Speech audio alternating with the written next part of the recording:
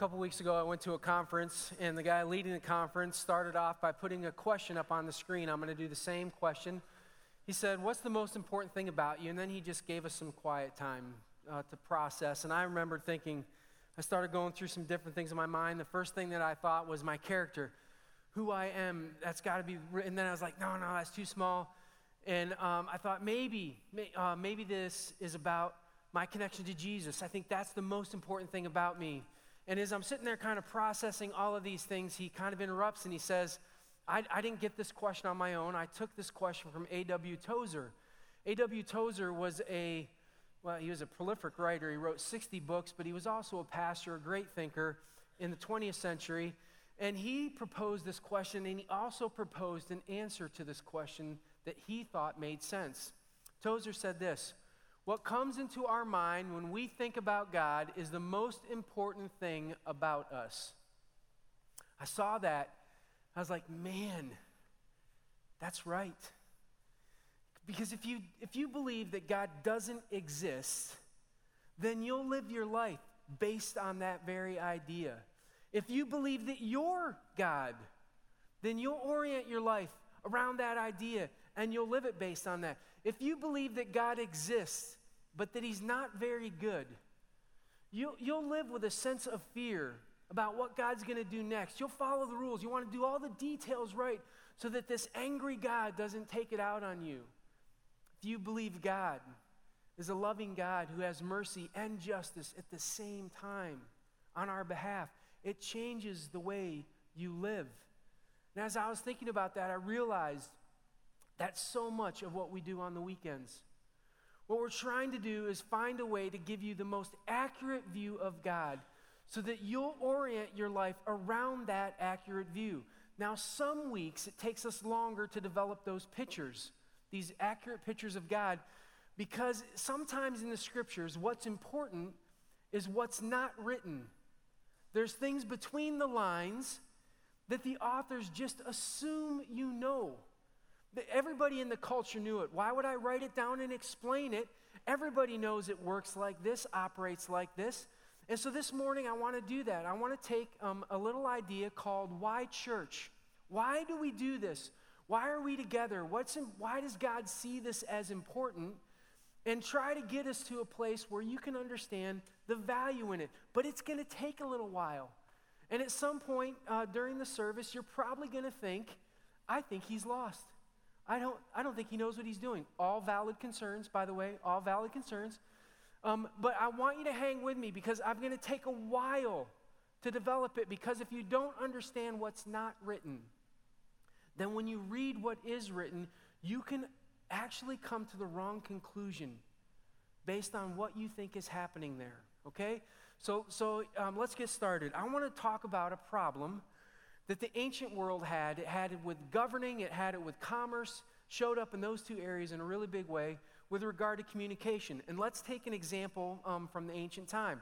Let's say you wanted to set up a trade route from Jerusalem up to Antioch. And we'll kind of circle those on the map. Jerusalem's all the way down there. And the first thing you'll notice is Jerusalem is in a set of mountains. It would not have been on a primary trade route. You would have had to go down some mountains and then up some mountains on the Golan Heights and out and around. In fact, Capernaum, where Jesus put his base headquarters, was in the main trade route, which is not surprising. Jesus wanted to be at a crossroads where he'd see lots of different people. But if you wanted this trade route to go through, you knew you had some daunting stuff to get past, all the mountains. And if you put it in a straight line, it would be about 300 miles to go visit that city in a straight line. It would not have been in a straight line. It had gone down off the mountains. It would have curved around towards Damascus. The main roads would have. They would have gone all around where that white line was and then back up into the mountains into Antioch. This would have taken a while. And you could travel about 20 miles a day by foot or donkey. And I'm thinking, why would I want to be on a donkey if it's going to take the same amount of time? That would be frustrating, but I suppose you wouldn't be as tired. But you're maxing out 20 miles a day. Now, if you're a good Jew, you would not have walked on the Sabbath. So if you start figuring out how long that journey would take one way, you're looking at 17 to 20 days. 17 to 20 days, depending on the route that you took. You would get there, you would negotiate. There would have been a port city there that you would have been able to get some good trades kind of dealt with. And then you would have had to trek all the way back. What happens to your business while you're gone? While you're gone on your way up there and then back, 6 to 8 weeks. Your wife's not running that. Maybe you have a trusted servant, but somebody's got to be there to keep things going, the deals that you have made, keep them in place, all that sort of stuff. This was not workable. And so people didn't do it that way. Well, so what did they do? Did they send somebody up to negotiate? They took 20 days to negotiate, came back down, told you what they negotiated, then you changed yours and said, no, I want you to negotiate back. Now go back up and try to negotiate that, and then they come back down. Did you do that? That could take 6 months. That also didn't work. Can you see where this would be a problem with governing, too? If you wanted to have some sort of negotiation, or you wanted to put a decree in place and then formalize it, that sort of thing, if you were to travel from the center of Rome anywhere, it would have been a while. Let's go from Rome to Jerusalem. You see that? And if you took a land route, which you'd have to cross over on the sea by Macedonia, but if you took a land route and you went all the way down and around, you're talking about a 3,000-mile trek. And based on that 20 miles a day, this would take anywhere from 3 to 4 months' time. That's just one way to get there.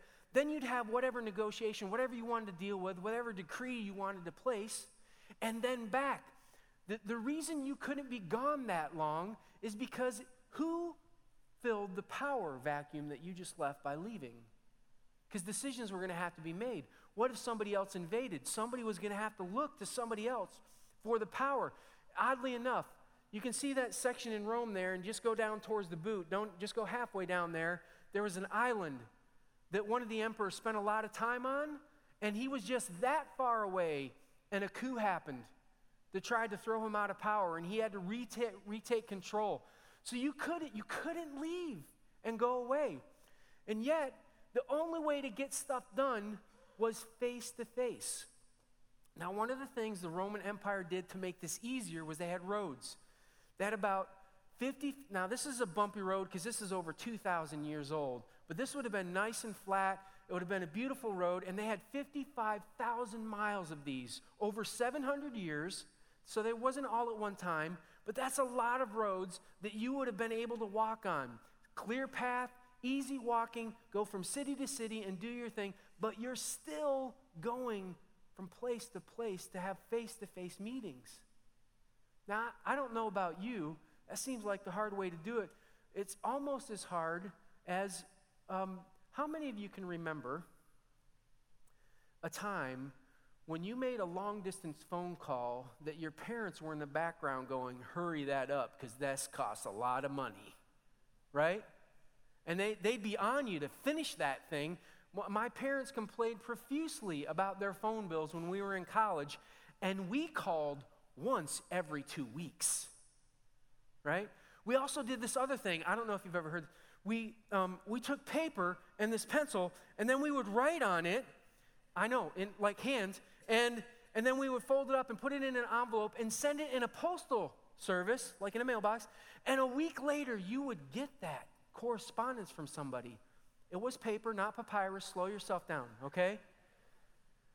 And you would read that, and you would write back, and you would send that. And if that had existed for the Romans, it would have been light years ahead of where they were at. But even our day, you can sit here and think right now, 30 years later from when those things were really popular for me, the instantness of having a cell phone, of email, of texting, all of that stuff has been light years again. It's another kind of light year change for us. And so I thought maybe what we could do is we could help you understand how some of this stuff gets lost to us, how we lose the understanding, and I'm going to do that by giving you a quiz, all right? So make sure you introduce yourself to the people at your table real quick. If you're sitting at chairs, turn and introduce yourself to the people around you. Say hi to them, introduce your name. But this is going to be a different kind of quiz, okay? So say hi.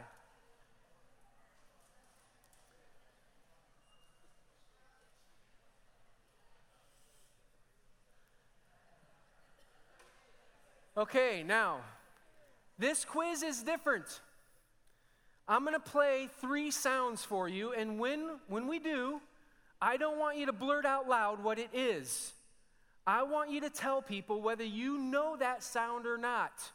Yes, I know this sound, and go around and admit it. And once everybody's kind of acknowledged it, then you can reveal what that sound is. But I want you to see if everybody at your table knows what these sounds are. And then we're going to get a report back on that. Okay? Here's sound number 1.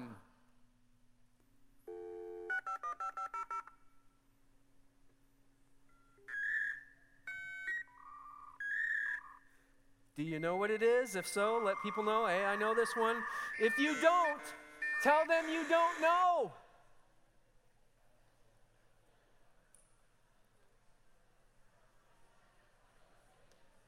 All right, sound number 2. Can you identify it?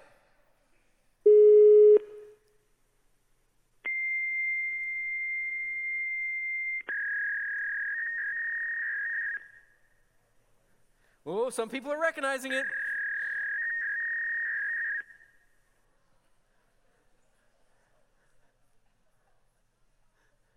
Oh, the next one's awesome. Okay, here's your 3rd sound.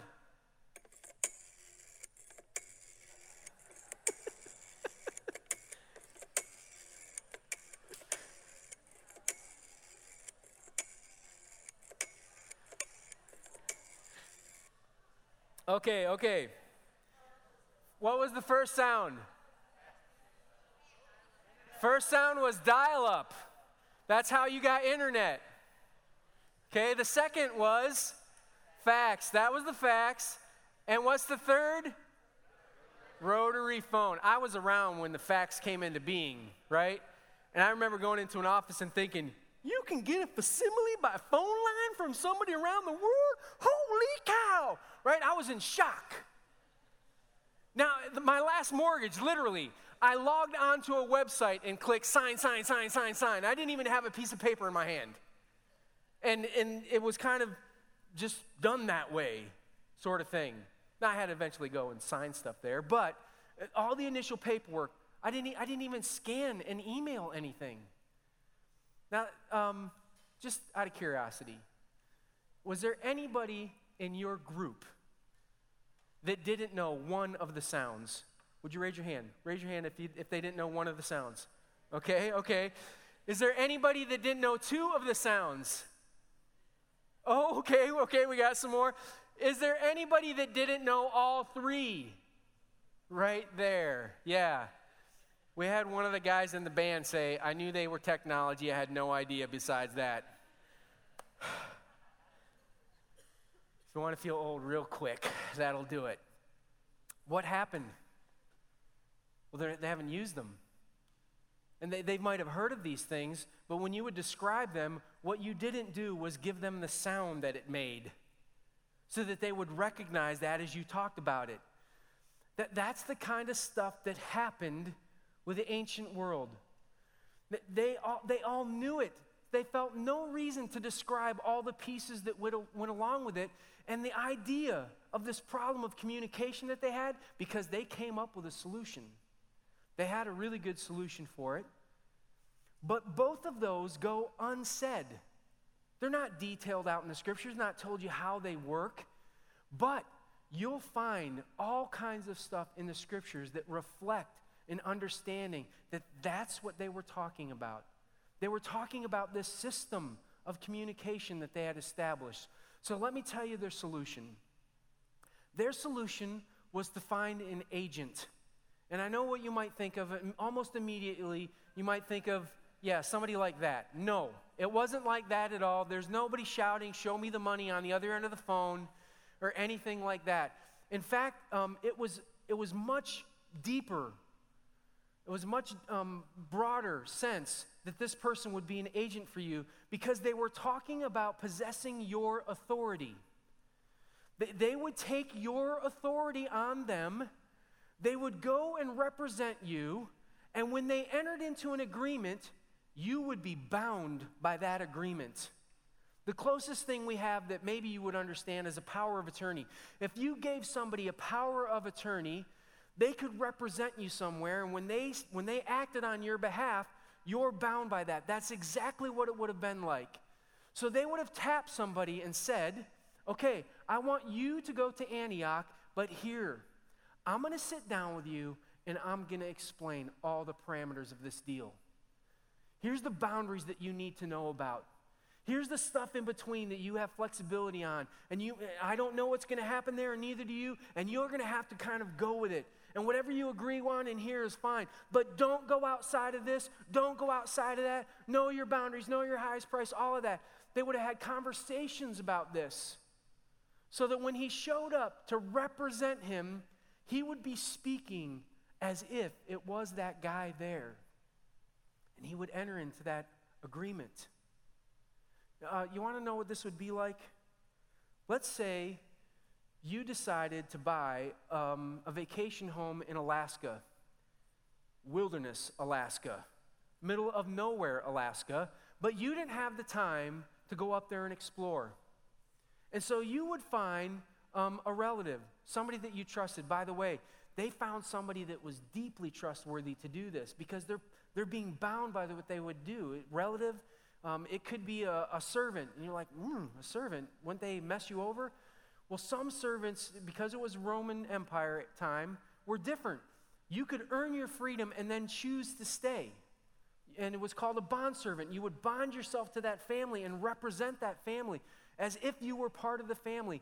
And so that person would go up, and you would say, okay, I want you to look at 30 homes in Alaska, and here's the parameters. And you would start saying, here's the different amenities I want. Here's the order that I want them in. Here's how much land I want it to have. Here's the price that I want you to be at. Don't go over that. If you can't find anything in this, I might give a wiggle room here, but I don't want you to do that if you can. You would give them all kinds of information, and they would go up. And they would go into the wilderness where there's no cell phone, no internet. We're not going to give them a satellite phone. Don't try and cheat there. No way to communicate with you. They would walk around, look at 30 homes, and then sign a contract with your name on it, and you're on the hook for that payment. How's that feel? Does that sound exciting? Something you'd want to sign up for? Gets better.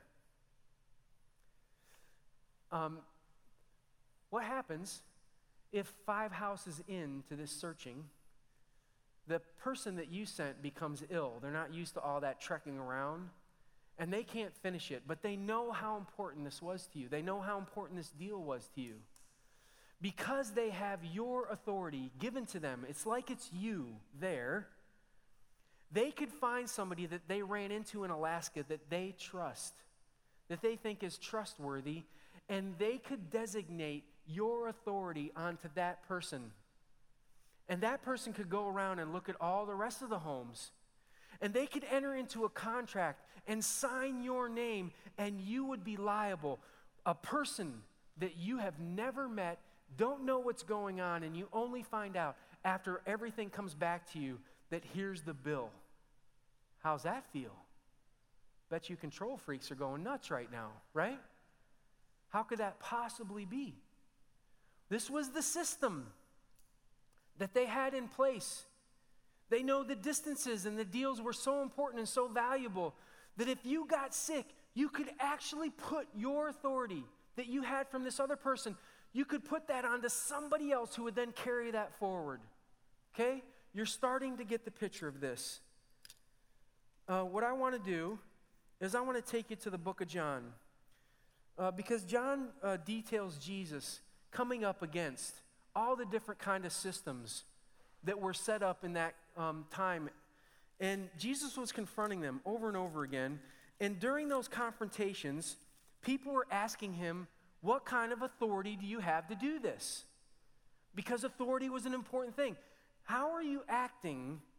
On whose authority are you acting? Would be a common question. So here's in John 5, Jesus has been teaching and healing, and a group approaches him, and they want to know, what authority do you have to teach and heal? He says this, very truly I tell you, the Son of Man can do nothing by himself. He can he can do only what he sees his Father doing, because whatever the Father does, the Son also does. Now you have to be careful when you read something like this, because our understanding of this, we would look at this and go, does Jesus have power or not? Is he God or not? Because it looks like he can't do anything outside of what he's told to do. And this appears to be a sign of weakness. Is that what's going on here? And what we miss is that Jesus, 100% God and 100% man, comes to earth in an attempt to be an agent of God, to represent God by carrying his authority. And so he uses this kind of language, and you're going to find it all throughout the scriptures. I'm going to show you more in John, where he says, listen, I'm doing this as an agent. I'm operating as an agent of God, which means I'm the bearer of his authority. In John chapter 8, verse 28, Jesus is confronted because he's been talking about how he has a relationship with God. And people want to know, who gives you the authority to talk this way? And Jesus says this, if I can turn to it. When you have lifted up the Son of Man, then you will know that I am he, and that I do nothing on my own, but speak just what the Father has taught me. It goes back to this idea where you're going, what are the boundaries? What are the things that I need to know? That's what I want to present. That's how I want to represent you. And so he has this understanding of this picture of God that he's trying to put on display. And he's trying to stay within those boundaries because he's an agent. You can see this in chapter 12, verse 49.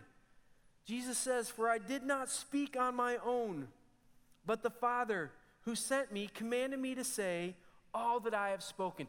Everything that you're hearing from me is because that's what my Father has asked me to talk about, say, present, expose you to.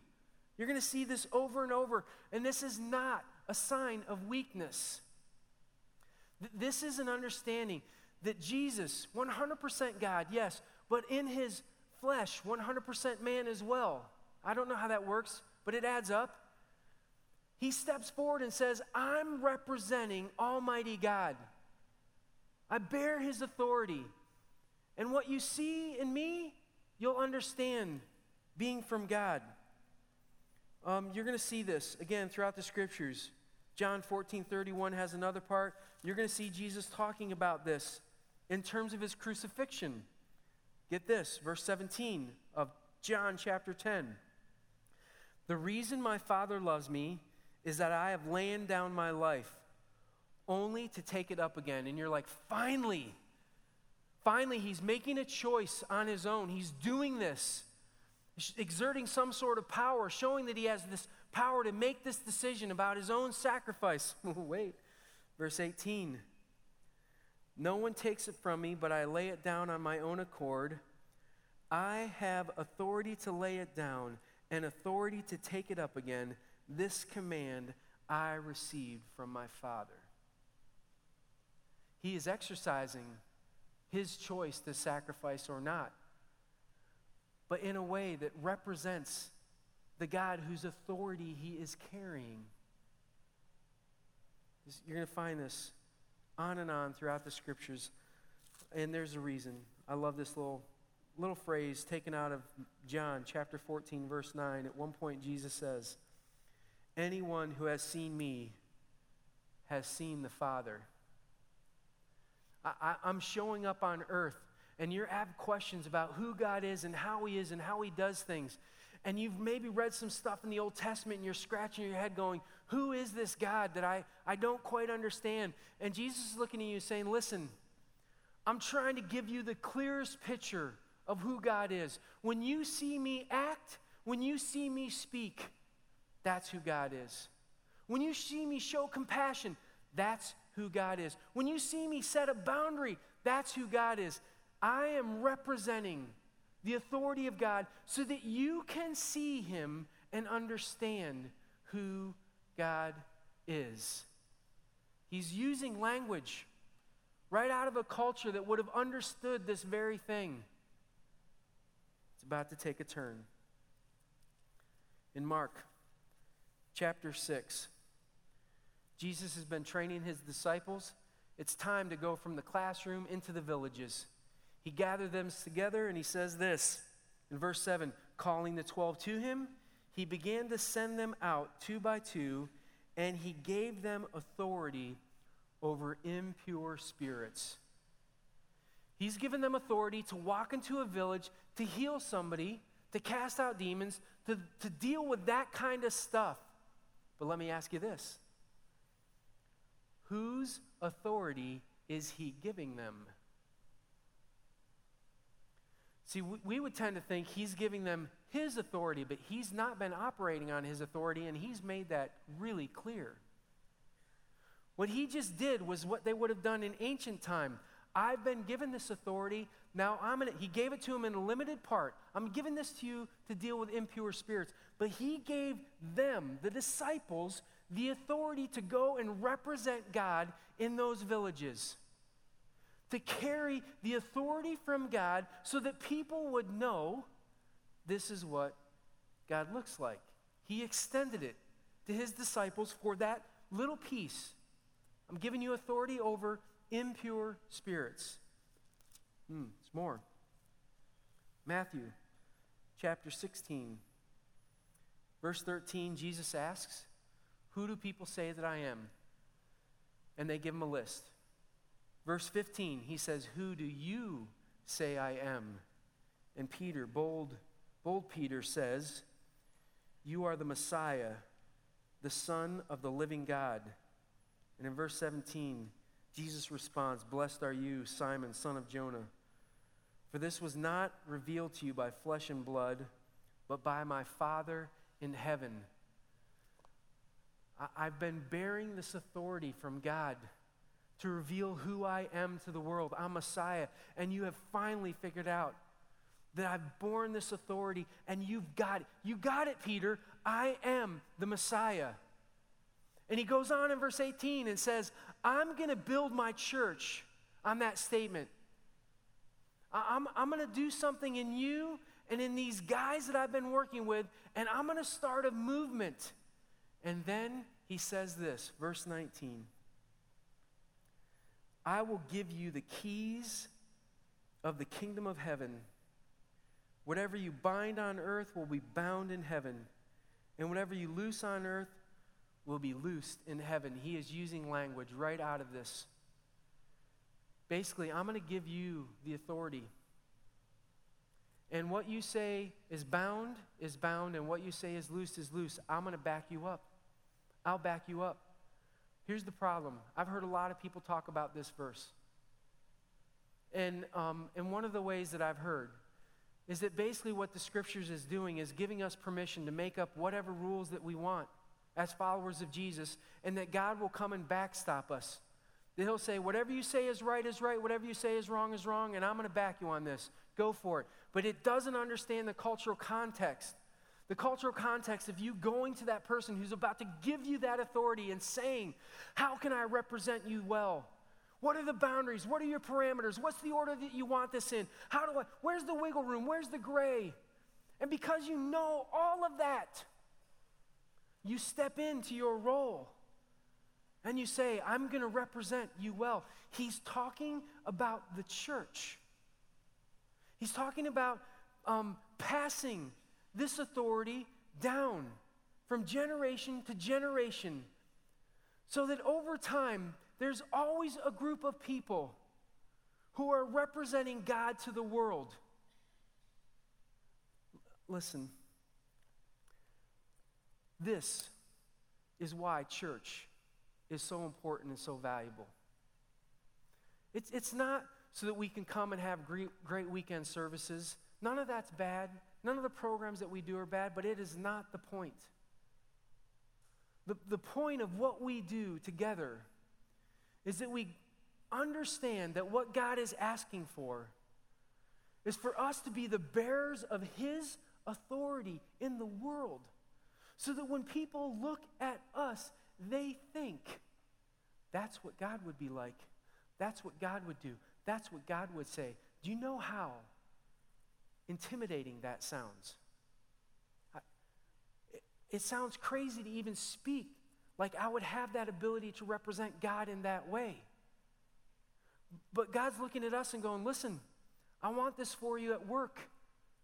I want this for you at school. I want this for you in your community. I want this for you at home. This is hard. This last weekend, Saturday, I'm doing projects around the house and I'm getting grouchy. And my wife looks at me and she goes, you need to stay away from me because you're prickly today. Like, yeah, and I'm going to be if you keep talking to me like that. Right?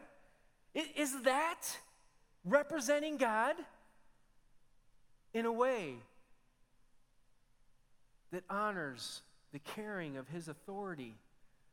This is hard. It's why God asks us to do this in community, where we come along and we care each other and we help each other. We hold each other accountable at times. We do the stuff that helps us understand that we have a role to play in the world. And I just want to suggest to you that I think sometimes our understanding of what church is that you come and you do this tradition on the weekends where you sing and you listen to somebody talk and you do all of that.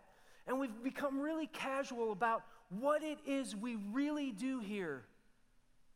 What we do here is we try to figure out who God is so that we have a right understanding of him, so that when we go out into the world, we represent him well.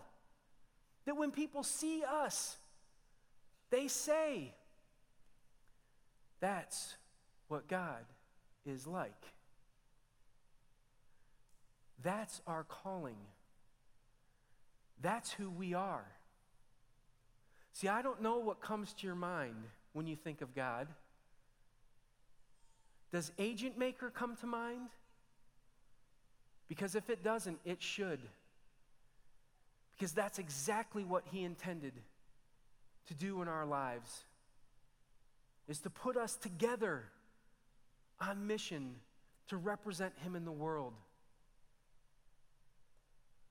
Let me pray with you.